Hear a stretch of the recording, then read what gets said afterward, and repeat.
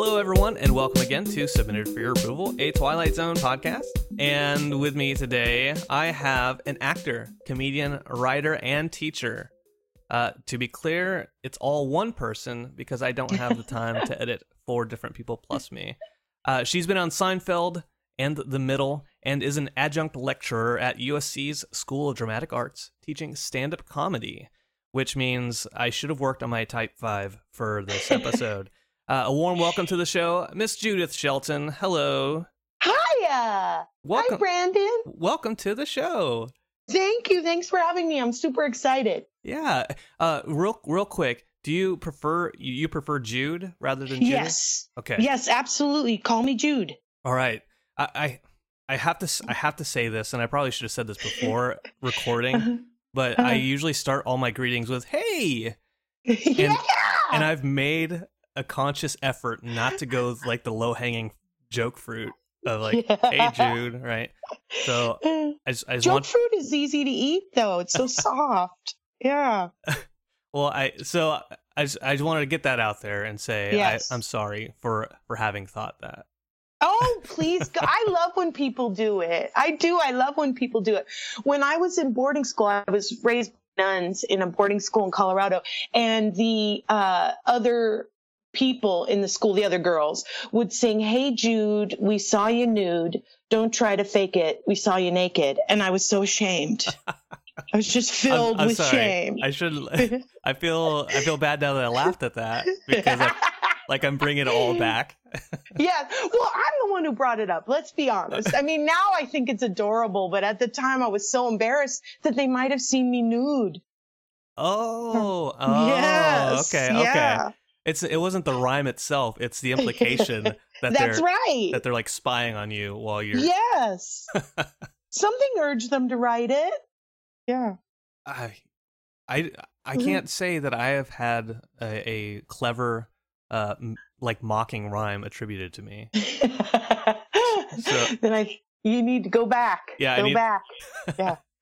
Come on, kids, be meaner to me. Yes. Yeah. Well, anyway, thank you again for coming on the show. We got in touch through a mutual friend, Miss Carrie Poppy. Oh, Carrie, I love her so much. She's so fantastic. Yes. Even when she holds things over our head about, being right. TED Talk. Yes, right. So fancy. She wears her TED Talk medal everywhere. Does she really? Yeah, she does. Like she has like a specific TED Talk credit card that she just uses? Yes, that's right. Yeah. Just put it on my charge account, my TED charge. All right. Well, do you want to talk about the show or? Yes. Okay. Yes. I mean, we don't have you and I can just go back and forth if you want. Right. Talk forever. Okay. I love it. I love this show. Yeah. Which is the Twilight Zone.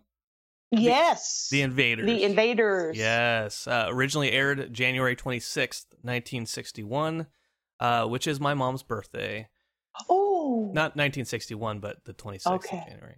So just to be clear. Yes. It stars Agnes Moorehead, and she is the entire cast pretty much. She was on Bewitched and played Kane's mother in Citizen Kane. Wow. Yeah. And then directed by Douglas Hayes, who directed so many episodes, 9 episodes of the series total. And he's probably the other person in this episode because he operated some of the little dudes, and he did the voice at the end. Wow! Oh, that's such neat trivia. Yeah. And this was written by Richard Matheson, and who is a spectacular writer of a man. All right, so this synopsis: a woman alone in an isolated cabin comes under attack by miniature spacemen. After fighting them off, killing one in the process, she goes onto the roof and smashes their forbidden planet ship with an axe. Inside the ship, she hears the spaceman warning Central Control about a planet full of powerful giants. The camera pans over and shows what was previously hidden: the logo of the United States Air Force. Hooah! Hey! Heyo! My pals of the United States Air Force. Yes. Always invading things. in their spaceships. Yes.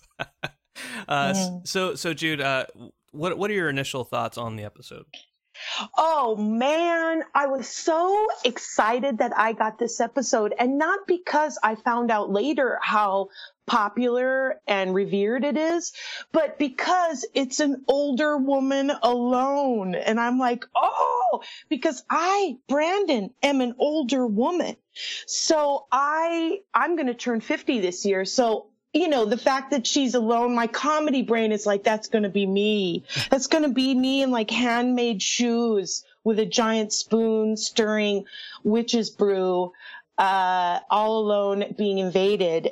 It was I just loved it on so many levels. I love the acting style, which I don't think we respect. That acting style wouldn't work anymore. But, I think in that time period, because I'm a little older, Twilight Zone was on a lot in my house. Like, I don't know specifics, but it seems to me that there were 1 or 2 reruns playing all the time when I was growing up.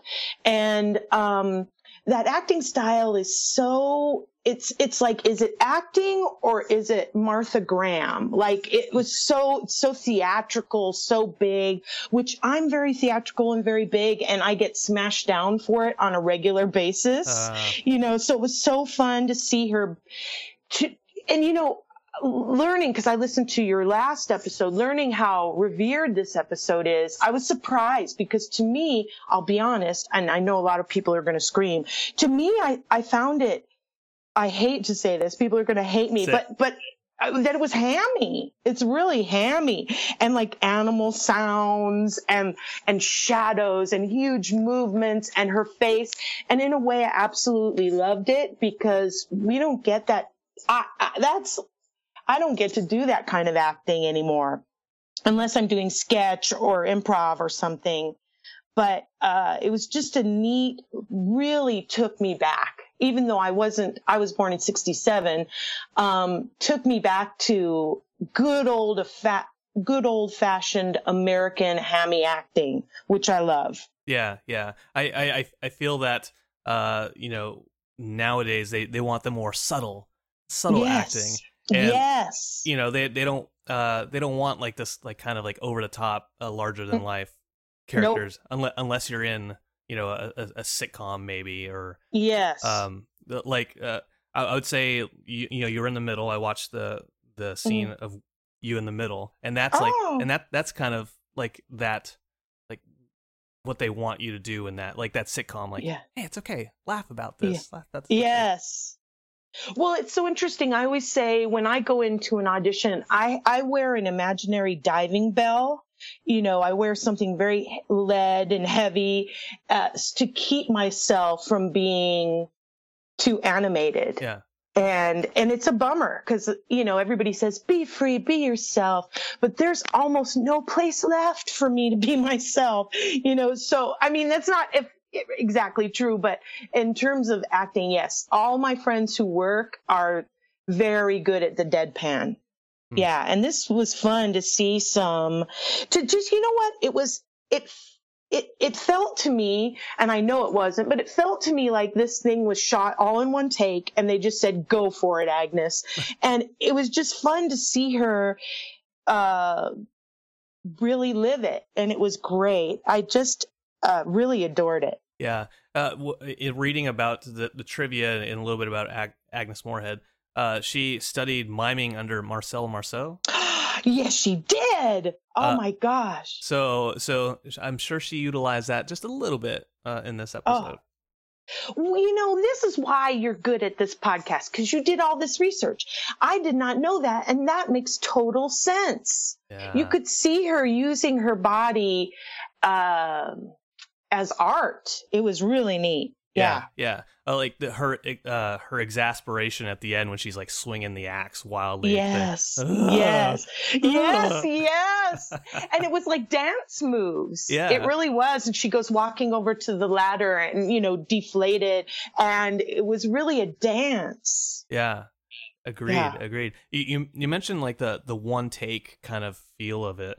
I thought it was interesting just reading a little bit more about it. Just like some of the you'll notice when she's walking around with the candle and the lights kind of switch over when she goes into a different room. Yes, I did notice that. I made a note about that, which was so neat. I felt that at one point I got confused about it, but when she grabs the candle off maybe the cupboard, she reaches up, grabs that candle. I wrote that lighting. The lighting was amazing.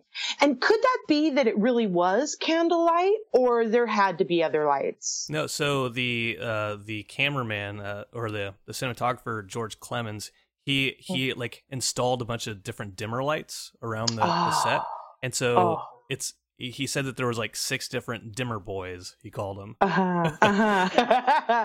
And so they had to like sync all that stuff up, which I think is really, really cool, and one of the hidden kind of talents that you don't necessarily see, right?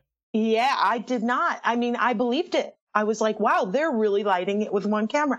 I watch things and I just love them because I don't know too much. So I can just enjoy it and buy it. Like, I totally bought that it was one candle lighting that. It was just really wonderful. There was a time when she goes up the ladder with the candle in the cup, in the candle holder. And she goes up the ladder the first time and it gets very dark in her kitchen. But then when she throws, am I going too far ahead? No. Okay, when she throws the candle at the little spaceman and then comes back down, the room is lit again. And I was like, yeah, that was a little bit tricky for me. But, then we, because I thought that maybe that was her only candle, but then we find out that she has many candles, or at least one other. Yeah. But Brandon, who has a trapdoor in their roof? Because that's not water. That's not going to hold water. No, you're absolutely right. Yeah. There were so many trapdoors. So many. Maybe that trapdoor, maybe there was maybe she's in what was the basement at one point in time. And there was a roof and then the roof flew off. And so that's actually a cellar door. Oh, what are you saying? Mind blown. Yeah, mind blown. Is that true? No, I probably not. Okay. Or maybe it is. It's the Twilight Zone. Well, here's I could not believe, because she's one woman. I loved how Rod Serling walks up and she's behind. It just felt so. What was that show called? It was big when I was growing up. Theater. It was this PBS show, and it just, I can't remember. Masterpiece Theater? No, it wasn't Masterpiece. It was something in the 60s and 70s. Yeah, shoot. This is my problem as I get older. Theater of Blood. Yeah. Yes, that's it. It was something where they do some great theater stuff, and it was live. And so he walks up into the set and she's behind there making her soup, which had that interesting, like, Halloween, dry ice effect. I'm like, I make soup 2 times a week at least, and I never have that. What was I going to say about that? That I think it's one room. I'm thinking she's living in a studio like I am, and it turns out she has 2 beds. Many, many rooms, lots of pillows, lots of, different things. I love that tiny, tiny stool, that tiny, tiny, little tiny stool that's in front of the fireplace. I'm like, what is that for? But anyway, I get ahead of myself. But I couldn't believe how big her, I thought it was a shack, but it actually was a proper cabin house. Yeah. It was nice and quaint, I would say. It really was. Really was. She's done well for herself. Yeah. I love when they said her only concern, I don't know if they used the word concern, but I'm going to use it. Her only concern is food. And I was like, check. I just felt like I'm really this woman. And I did not know what was coming. I absolutely got to be surprised through the whole thing. Oh, really? Yeah. Oh, I didn't know what was coming. Oh, fantastic. Yeah, that's cool. I don't know. I'm glad I didn't open up with that, like sending you an email like, oh, hey, by the way, it's U.S. Air Force. Don't mind that. Oh, I didn't know there were little spacemen. I didn't know there were even, I was invaders. I thought, it's going to be, robbers. I had no idea what was going to happen. So when I saw the little spacemen, because when I saw the spaceship, my mind was like, oh, surely it's a probe. And then the little trap door comes down and I'm like, no, I really emotionally. And then we out comes the little spaceman who's real round. Cute little dude. So cute. But the best part were the sound of his footsteps. Yeah. I just want that on a loop. Yeah, it was so kind of comforting in a weird way. So like instead of like sounds of the ocean or like a waterfall, it's just like in the sound machine. Right. Yeah, in my sound machine. Invaders. Yeah, I'll just click invaders. It was just so sweet, those little footsteps. Yeah. Those little guys, speaking of, I always thought that they were like little, like actual like little toy robots that are just like, that's what I thought. They twisted them up, but evidently they were manned by like there was like slits cut in the back of the little robot toys, and people they had their fingers in the feet, and so they're like walking with the feet and their fingers. Oh my. I could kind of tell. At first I couldn't, and then partway through I wrote here puppet with a question mark because it did feel like it didn't feel mechanical. Right. It did feel like there was something human, which was cute. Yeah, and I guess the director was the one who manned those puppets. So good job. Really? That's what I love about this. I heard in one of your episodes how much it took to make the show, but I didn't know that. What I loved about it is that it did feel like it felt so, what's the word? Almost, the only word coming to me is quaint. It felt like all hands on deck. It felt like, everybody's there, everybody's doing everything. Mm-hmm. It really felt neat. It lacked in a charming way so much of the glitz and maybe even, and I could be wrong, but maybe even some of the ego. Like it just, the ego of shows now where everybody, when you're on set, everybody has a specific job and nobody does anybody else's job. And it was so neat. I can just imagine everybody, they're probably all in their dungarees and all working hard. Yeah, it was just sweet. Yeah. I agree with the like glitz and glamour and like the, just to kind of, they didn't want to like go reading about it. I keep talking about me reading about it, which I guess love is good. it. I guess good. This is why you're doing this, because you're good at this. Yeah. But there was the option of like, well, how do we like show these little people? Should we get like should we overlay like video so where they could be miniature and stuff like that? And the director's like, no, I don't. I want it to be as practical as possible. And I think that lends to the episode is that if we saw it now with that video overlay, we would know it would be kind of cheesy looking.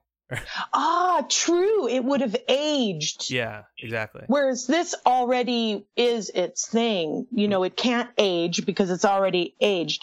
Anyway, I hear what you're saying. Yeah. I wonder too, was cost a factor too? Yeah, I'm not sure about that. I mean, okay. It may have been, but I'm not a hundy. I'm not a hundy. Right. I was thinking about, when that little door opened, like I for a minute, I so wanted it to be kittens.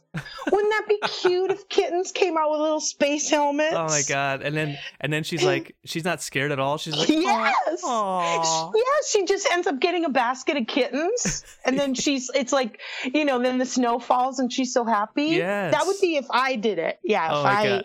Yeah. The cat It'd be Vaders. So cute. The cat Vaders. I can see somebody making a meme right now. I can't wait. Yes, and like that little stool is for like it's like a kitten podium. Oh my God, or a kitten table where they all have their little saucers of milk. Yes. Oh man, that sounds so good. Why didn't we write this episode? Okay. Come on. I love it. Let's do it. I'm willing to be her. I'm willing to be her. I'm willing to be Agnes Moorehead. All right. I'll be one of the dimmer boys. I love it. That comes with a pair of shorts. I'm just letting you know in advance. Excellent. Very short shorts. Oshkosh. I was thinking about her because I used to have long hair, and I just cut my hair a little bit shorter, and I was like, damn it, because Agnes Moorehead has that great long hair where it finally falls out of a bun and she whips it to the side, and I'm like, oh, you go. I wish I would have known what color it was. Do you think it was probably gray? Oh, I don't know. Or blonde. It looked like white or black. Yes. White or black? Yeah. No, it didn't. No. It looked white. Yeah, that's right. Hey, Brandon, I'm finally catching on. You're right. It was white or black. That's so true. I'm getting it now. Yeah. Low hanging joke. Yes, there you go. So you mentioned her whipping her hair back. Yes. Maybe I'm probably reading into this probably further than Serling or Matheson meant to go, but I thought there was an interesting aspect of female empowerment in the episode. Heck yes. And well, the whole thing. I'm sorry to interrupt. Go ahead. No, please. I'm just saying, like, I'm not in the best position necessarily to speak about female empowerment. But I felt that there was that aspect of it.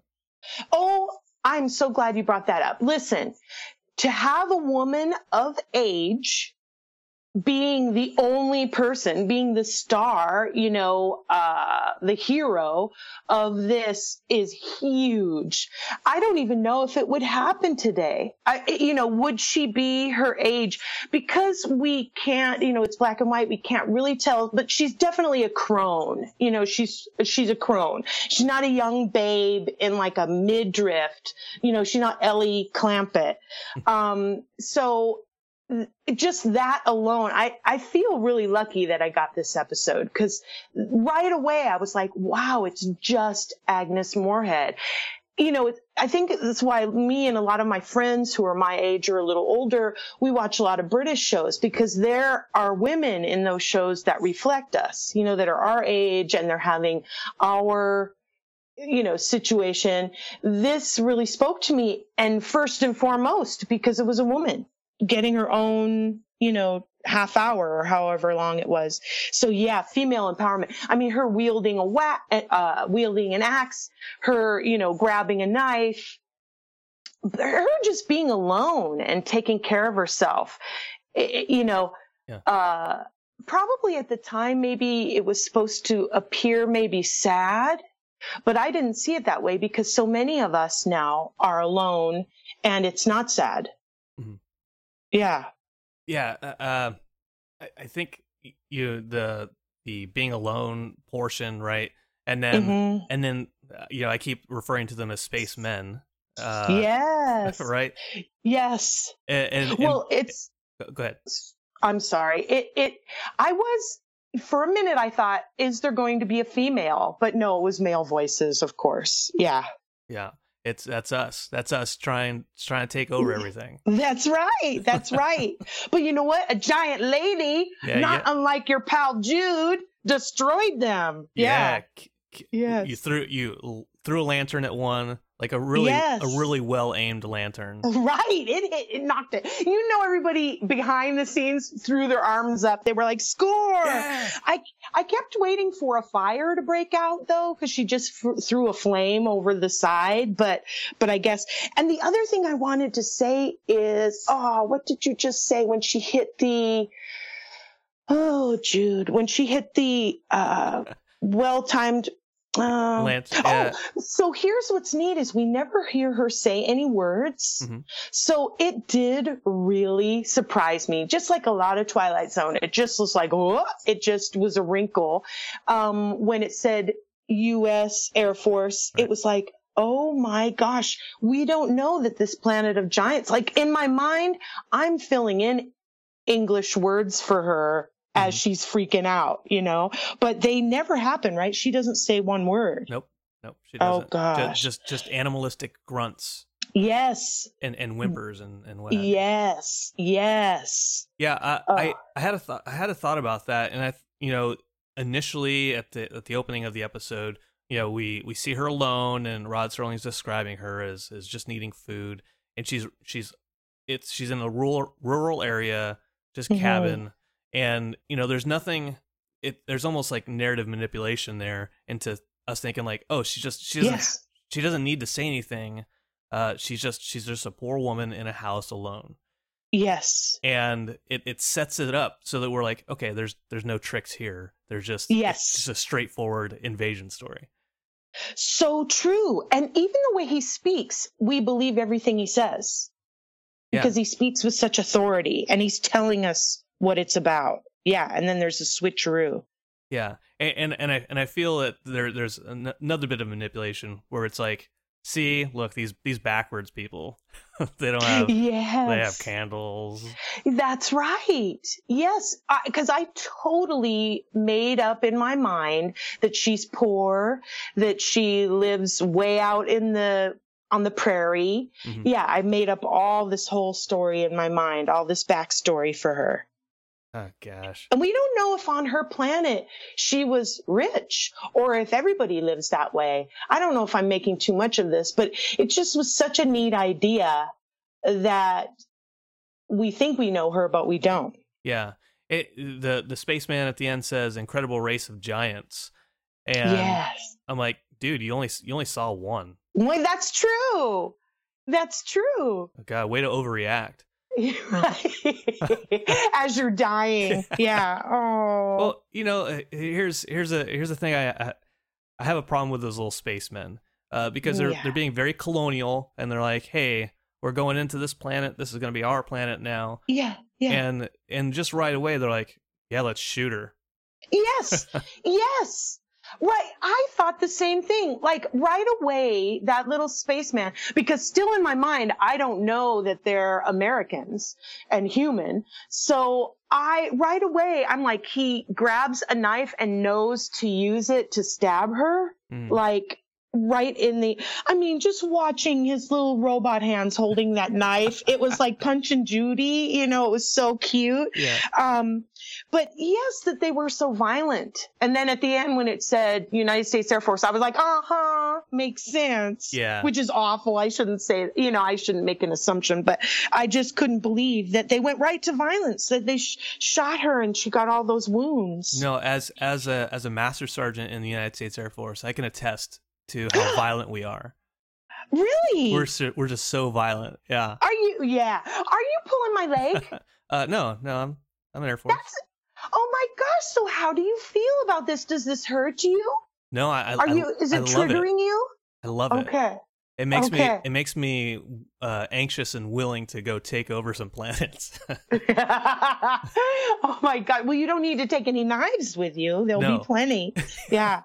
Oh my gosh. Yeah. That's exciting. Yeah. Wow. Anytime I see Air Force stuff, I'm like, win, lose, or draw. Even if we're the bad guys, I'm like, yeah, go Air Force.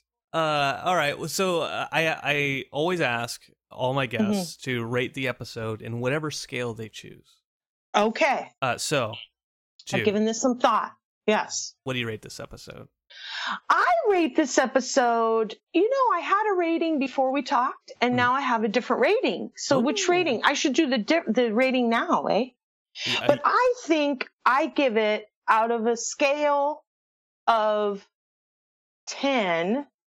I don't know if you usually do 5. I do whatever you want. Okay. So at a scale of 10, I give it, well, now I'm so in love with it now, but I would say 8 giant wooden soup spoons. Nice. Yeah. Yeah. Was that mallet she was carrying around, this soup spoon, the spoon that was in her soup pot? Oh, I don't know. What was that thing? It was like an oar. It wasn't misting anymore, so I don't know. Yeah, that's true. How would we know? But it looked like an oar or some kind of like pizza, pizza paddle. It was so big. Oh yeah. I don't know. We should go back and look for it. And, yeah. Maybe write some letters and really get to the bottom of this. Yes, I think who we get on this is Carrie. She'll figure it out. Yeah. Oh, yeah. Yeah, they're all about that investigative journalism. Right. Yeah, your rating is so much better than mine. I gave it space. I gave it out of 10 space missions, which is I was really at a lack of witty comment at that point. Yay. But so I gave it 9 out of 9.5 out of 10 giant wooden soup spoons. Okay, can we talk? Okay, good. Can we talk about this? Yes. Because really, honest to goodness, when I saw it, and I'm going to get a lot of flack for this, and I'm sorry. I grew up on the Twilight Zone, which really scared me as a child. So I'd hear that theme song and I'd go running, basically. So I haven't seen a million of them. But now I'm really intrigued because I started from the beginning and then I watched this one. I'm really intrigued because I saw this and I thought, and people are going to be mad, but my initial instinct was, this is bananas. It's totally crazy. It's weird overacting. You can see the set. It's so clear. It's a set, all this stuff. And now as we talk about it, I'm just absolutely in love with it. But at the time, and I even wrote here, because this is a podcast, I'm watching this for a podcast. I think maybe I was looking at it with a little bit of bitchier eyes. Does this make sense? Like, yeah. Like a little bit of cattier eyes, yes. Which is not me. I'm sincerity all the way. I'm not catty, but I was like, wow, look at those little spacemen. Come on. Like when she grabs it up in the blankies and she's, and the knife comes out, there was part of me that was like, I have a lot of fear. I go out and I'm like on guard and I'm always, watching out, looking out for my surroundings. I'm like, for sure I could kick those little guys' asses. I mean, come on, but they were relentless. This is true. They kept coming back. They were like miniature Chuckies. They were, yeah. With those little laser guns. Pew those pew. Little, yeah, pew pew pew pew. So what do you love about it? What makes it so awesome? Okay, I'll answer that, but I'm gonna have a follow-up question for you. Okay. Which is probably a simpler question than what I have. What I love about the episode is, first of all, just the overall composition of it, the directing, the cinematography. Like we can give grief about the spacemen, right? Looking kind of hammy. Right. I do think that maybe the initial portion of the episode is maybe a little slow. But as a kid, when I watched the episode, like it was like in the evening time, and I always watch these things by myself. And it was a nice horror kind of show. And for her to, like, even with a twist as it is, right? Throwing the twist out, like, it was just, for me, it was a really good creepy episode as a kid, just a straight up invasion story. Yes. And I think I think as a kid I didn't get the twist really. I was like, why are we focusing on these words? It doesn't matter. Right. But that's a side note. Well, I think for me at first, I'm like, okay, look at the soup pot. Maybe I am a little bitchier than I thought. I'm like, look at that soup pot. Oh, and then we see the little spaceship and then the little spacemen who aren't kittens. I was like, come on. I mean, I really did say out loud, come on, when I saw those little spacemen. But I will say by the end of it, it did really win me over because they kept coming. It was so creepy. The light through the hole. Oh, that really creeped me out. Yeah. I just really I liked the episode. What was I going to say about this? Oh, I had a nice thought. I'm sorry. I interrupted you. No, it's not your fault. It's my fault for being. Let's be nice. Yes. Something. You know what it was? Is you said the kitten spaceman, and in my, I remembered how cute that would be, and train of thought is completely derailed. I can't wait till one of your fans makes a meme with the little kittens coming out. That would be so fun. Yeah, guys. Go out there, make a cat spaceman meme and shoot it our way. Please do. Pew pew. Yeah, shoot it our way. Good one. Heyo. Yeah, I think, you know what? Oh, I think I know what's happening here. I might be jaded. I remember. You said jaded. I now remember what I was gonna say, and that was, I think that we kind of there's two ways to. There's more than two ways to watch a piece of visual medium. Like there's one way where you're like, okay, let me look at it critically.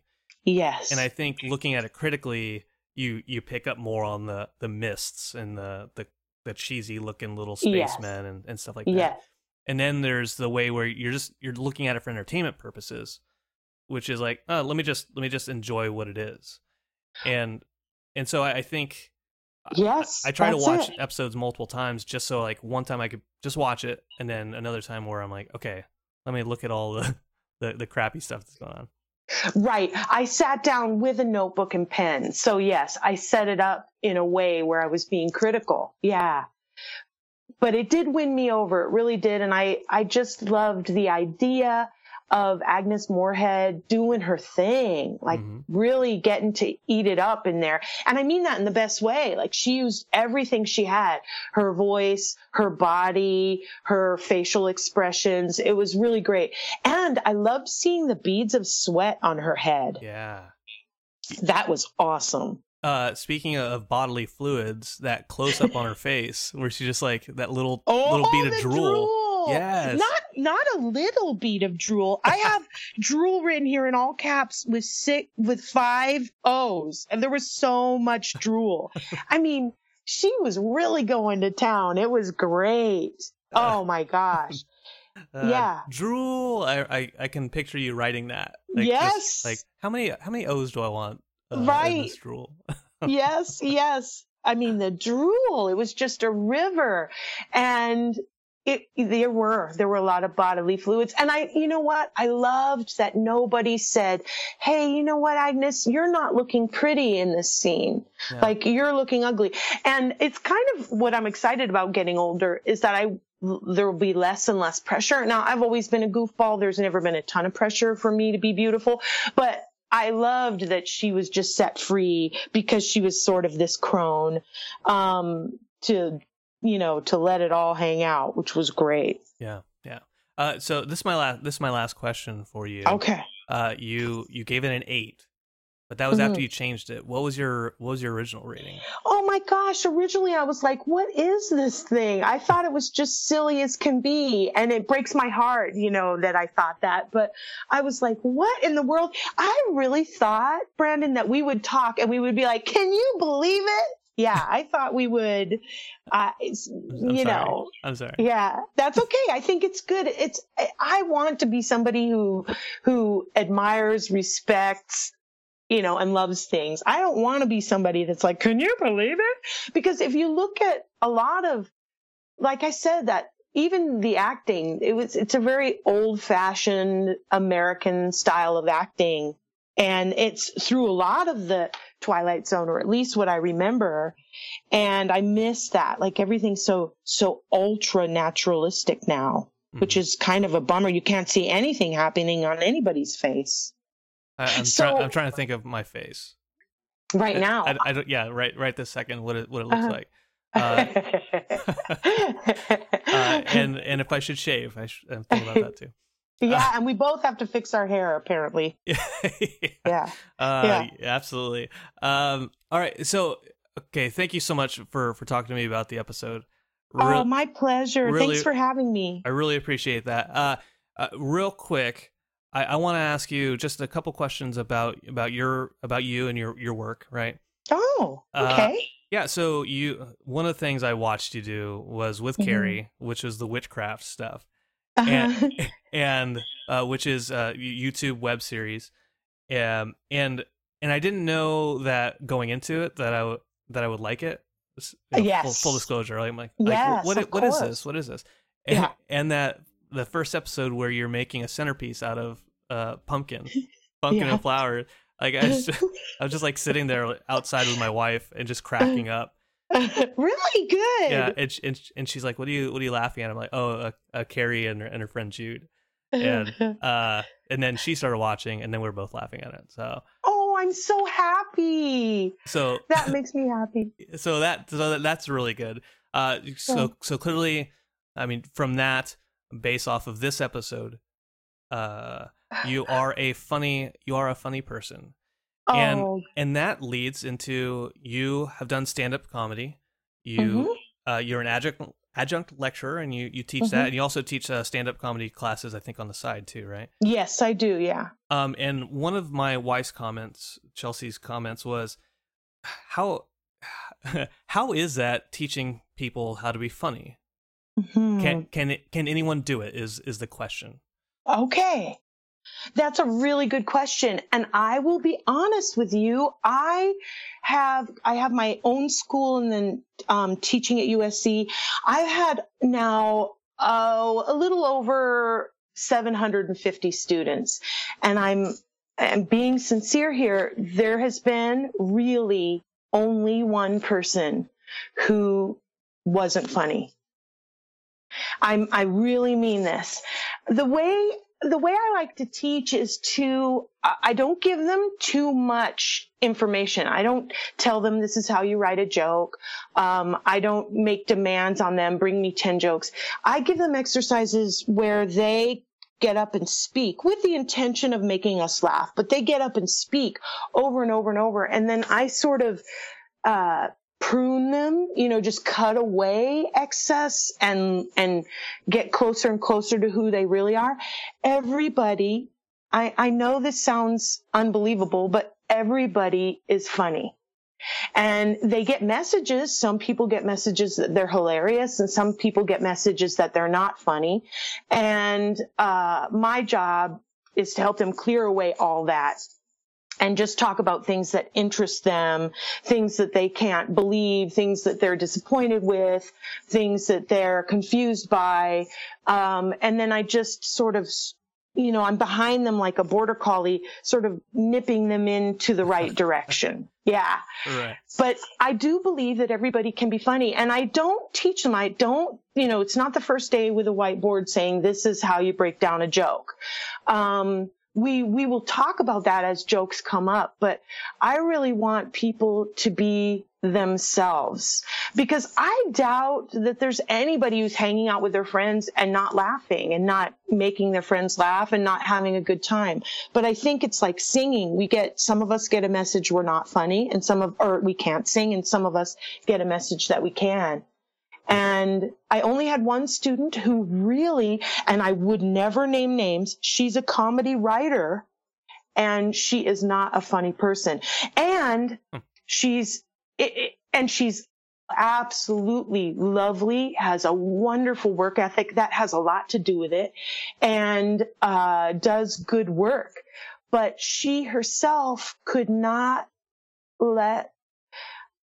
I only worked with her for 5 weeks. My program in my school is only 5 weeks at a pop. So they take level 1. They can take level 2 or 3, although I don't say they have to, obviously. I mean, teaching stand-up classes are a fairly new thing. Yeah. They've been going for a while, but most comics go it alone. So my idea is, if they want to study with me, they come in, they get a little bit of a footing, and then they get out and do it. That's the ideal. And then I do have comics, and I love it, who get out and do it. And then they come back and they take more upper level classes with me, but it's because they're out doing it. But anyway, so I only had 5 weeks with her, and 4 of those weeks are class time and 1 is performance. And I wonder if maybe we could have cracked it if we would have had a couple more weeks together. Gotcha. Yeah. But everybody is funny. Everybody is funny. Yeah. Okay, cool. That then I have hope for myself. Yeah. Are you kidding? You're a rascal. I can finally be funny. Yes. After all this Are you getting the message you're not funny? Who's telling you that? It was an email. It was her name was Carrie Poppy. Oh, Carrie's such a rascal. She did a TED Talk on it. People who aren't funny, Brandon Cruz.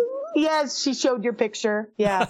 But you were only 3 out of 10. You were number 3. Yeah, so it's okay. Yeah. No, I believe that you can be funny, but also I think I don't know if you're talking specifically about this podcast, but you're being almost, a scientist here. I mean, you're really studying something. And so maybe they're like, even me, I heard that you heard I was funny. I'm like, oh, I better be funny. But does this, do we need to be funny, or do we need to talk about the episode?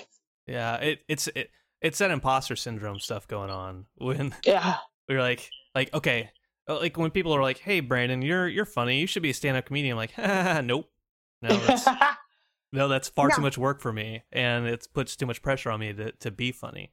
Yes. I would say that is the truth. That's what people don't understand, because comedians make it look so easy, that it doesn't take a lot of work. My USC students, we had, at the end of the year, we have like a little gab fest during the final, and we talk about the class. And one of my students said, and they all agreed, that actually this class is a writing class. Now they perform every single time they get up. So if it's 15-week semester, or right now we're in 16 weeks, they're going to get up every single class, but they have to write to prepare for it. So it's actually a writing class. I think that's the biggest thing is, no, I don't know. There are, of course, comics who get up and are funny right off the bat, but it's a process. It's like you get up, try things, record it, listen to it, what worked, what didn't, then you rewrite and you get up and try it again over and over and over again. So it does take work. Well, Judith, I'm going to try. I'm going to try. It's a goal to eventually just get out there and do it one time and then bomb. Gosh. And then I'll be happy about it.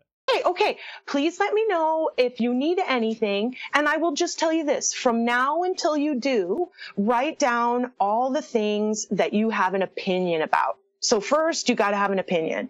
And then see with your sweetheart or with your friends, can you talk about those things and make people laugh? But it's really about energy and intention and having an opinion.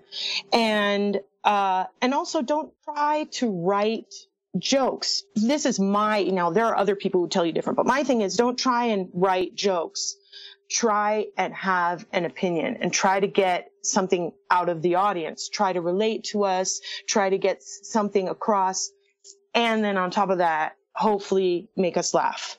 So instead of sitting down and saying, can I write 10 terrific jokes? Maybe you go to a mic with 3 things that you have an opinion about, and allow yourself to bomb at that mic. Got it. Yeah, because we all bomb. I do it every week on the hit show Submitted for Your Approval. That's on its own podcast. So you judge yourself. I mean that's what all good people do. Okay, that's true. I do it a lot too. Well, thank you so much for your time, Jude, and thank you for those words. And I will let you know when I eventually do stand up. Please do. Because anyway, I've said this twice now. Everybody bombs at the mics. That's what they're for. It's a workout. Heck yeah. Okay. On my way. Okay, good. To the local comedy club right now. Yay. I'm actually in the car. So. Yay, in Hawaii. That's going to be fun. Nice. All right. Well, Jude, thank you again so much for everything, for helping out with the show and being a guest. Thank you for having me. This was so much fun. You gave me something else to do besides think of myself. So thank you so much. Yeah, no problem. Speaking of yourself, is there any way people can get a hold of you? Yes. I'm not very good at the Twitter. You know what? It's not that I'm not good at it. I don't love Twitter, but I am on Twitter. And I believe it's Judith Shelton. Oh my gosh, I should look at that. It is. Yes. Okay, good. I'm so glad. See, you're really good at the research. And I do have a website, judithshelton.com, which has everything. I love Instagram. I'm on Instagram a lot. Facebook, Instagram, I'm Judith Shelton here. Facebook, I believe, is Judith Shelton. And also, I have a show coming up November 9th called The Survival Show. And trying to think, that's it for now, which is weird. I should have more shows. But whatever shows I do have, I list them on my website. Okay, great. I'll have links to that stuff in the show notes for you. So if anybody wants to go out and check out more of you, they can they can listen to you and then transcribe it, or they can just go out to the website and then click the link. Wonderful. And please tag me in any kitten memes. I love it. You heard it, folks. Kitten memes, tag at Judith Shelton on Twitter. Love it. Love it. Thank you so much, Brandon. This was a lot of fun. Thank you. Thank you. And for everyone else, to get a hold of me, I am, of course, on Twitter and Instagram at S4YA_podcast, Facebook.com/S4YA podcast, I think, or something like that. I don't remember. And then email S4YApodcast@gmail.com. Of course, you can call 860-GO-TZ-POD. Website, go to apatheticenthusiasm.com. Bam, I'm there. And hey, iTunes, Stitcher, all those fancy places. Do me a favor, head out there, leave a star or a rating or a review. I would soups totes appreciate. So thank you. And until next week, I am Brandon Cruz, and of course this is Submitted for Your Approval.